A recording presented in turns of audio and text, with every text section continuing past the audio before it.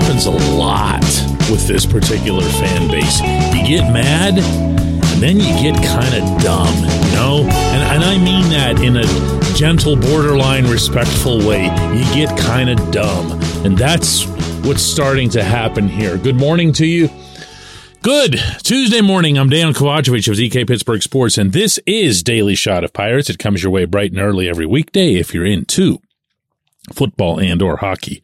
I also offer daily shots of Steelers and Penguins where you found this. It'll be the Pirates versus the Padres tonight at PNC Park. The Pirates have lost, my God, I gotta see if I got this number right, 12 out of their last 13. They've scored almost no runs in the process. They've gotten almost no hits towards not scoring those runs. And Andy Haynes, the hitting coach, will continue to be Andy Haynes, the hitting coach, when the team gets to the ballpark this afternoon.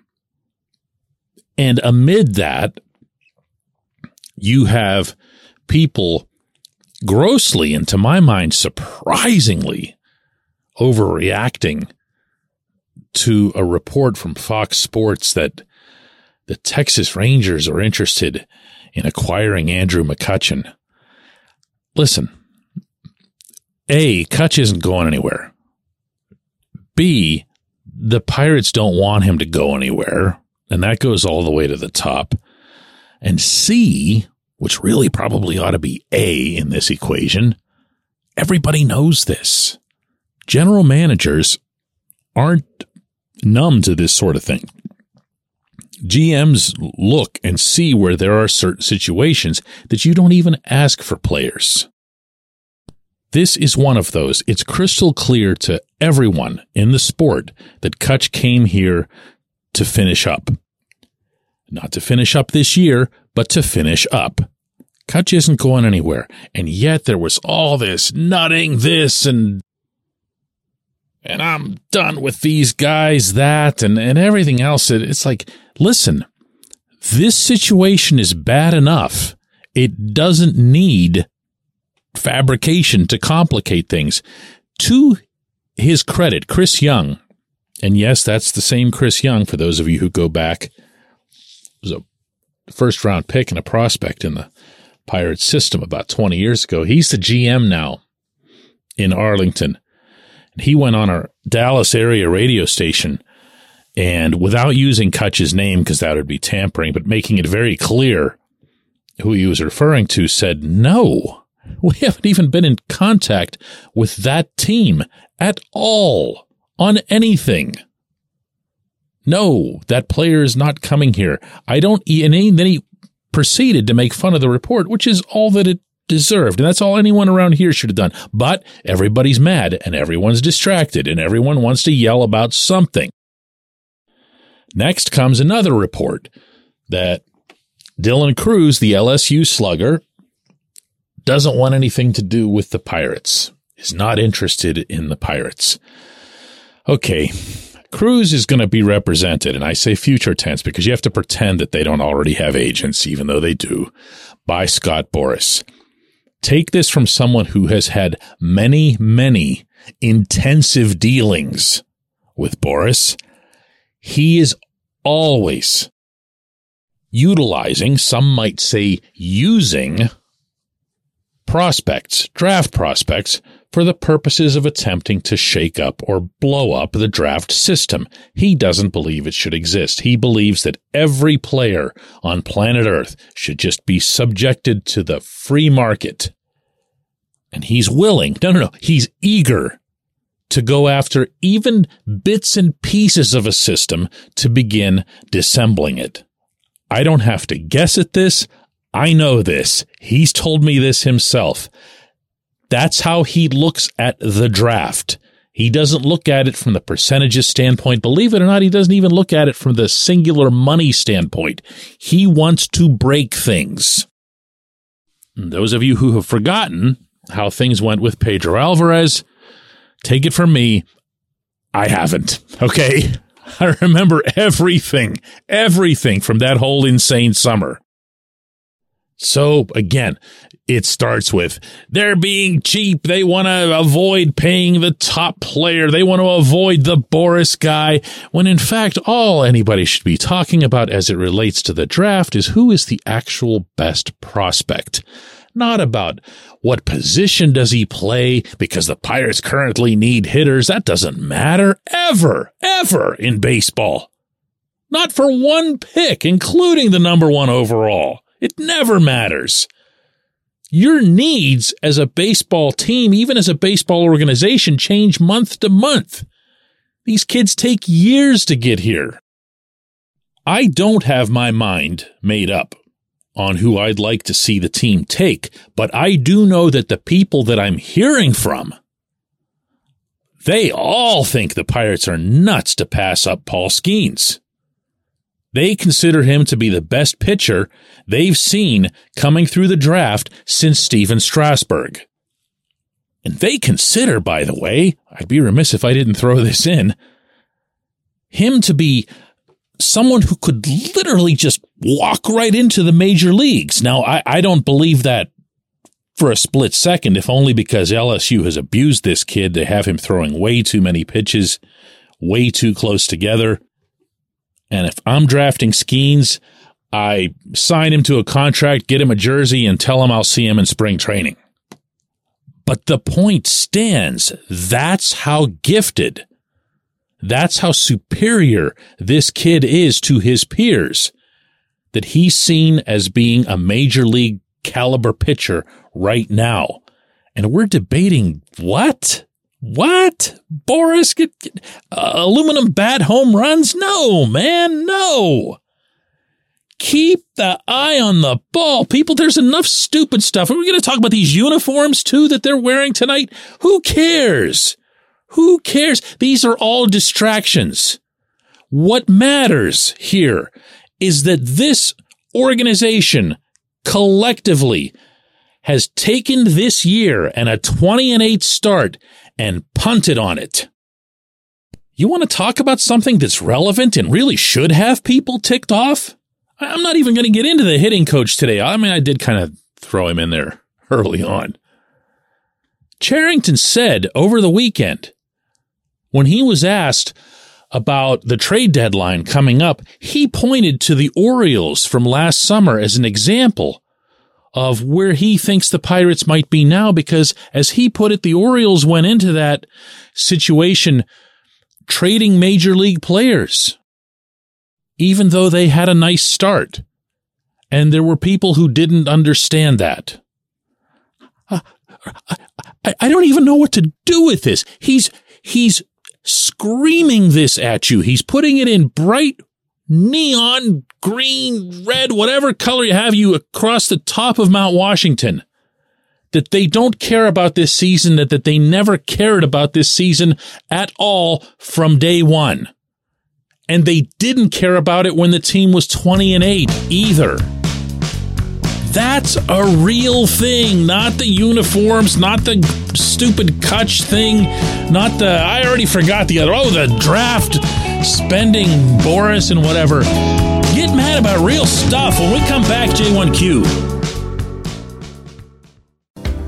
This portion of Daily Shot of Pirates is brought to you by our friends at North Shore Tavern, that's directly across Federal Street from PNC Park. It's home of Steak on a Stone, an eating experience, underscoring the word experience. The steak is brought to you partially cooked on an 800-degree stone, and you do the rest. It's a ton of fun, it's a great meal, and it's a baseball atmosphere like no other in Pittsburgh. North Shore Tavern, right across Federal Street from PNC Park. Your front door, your car, your bike, your computer, your gun. Safety is a habit. Every day you lock and secure your home and everything you want to keep safe. Gun safety and responsible storage are no different, and the best way to help prevent accidents, misuse, and theft. If you have a firearm, own it, respect it, and secure it. Visit ProjectChildSafe.org. Brought to you by the National Shooting Sports Foundation and the Bureau of Justice Assistance.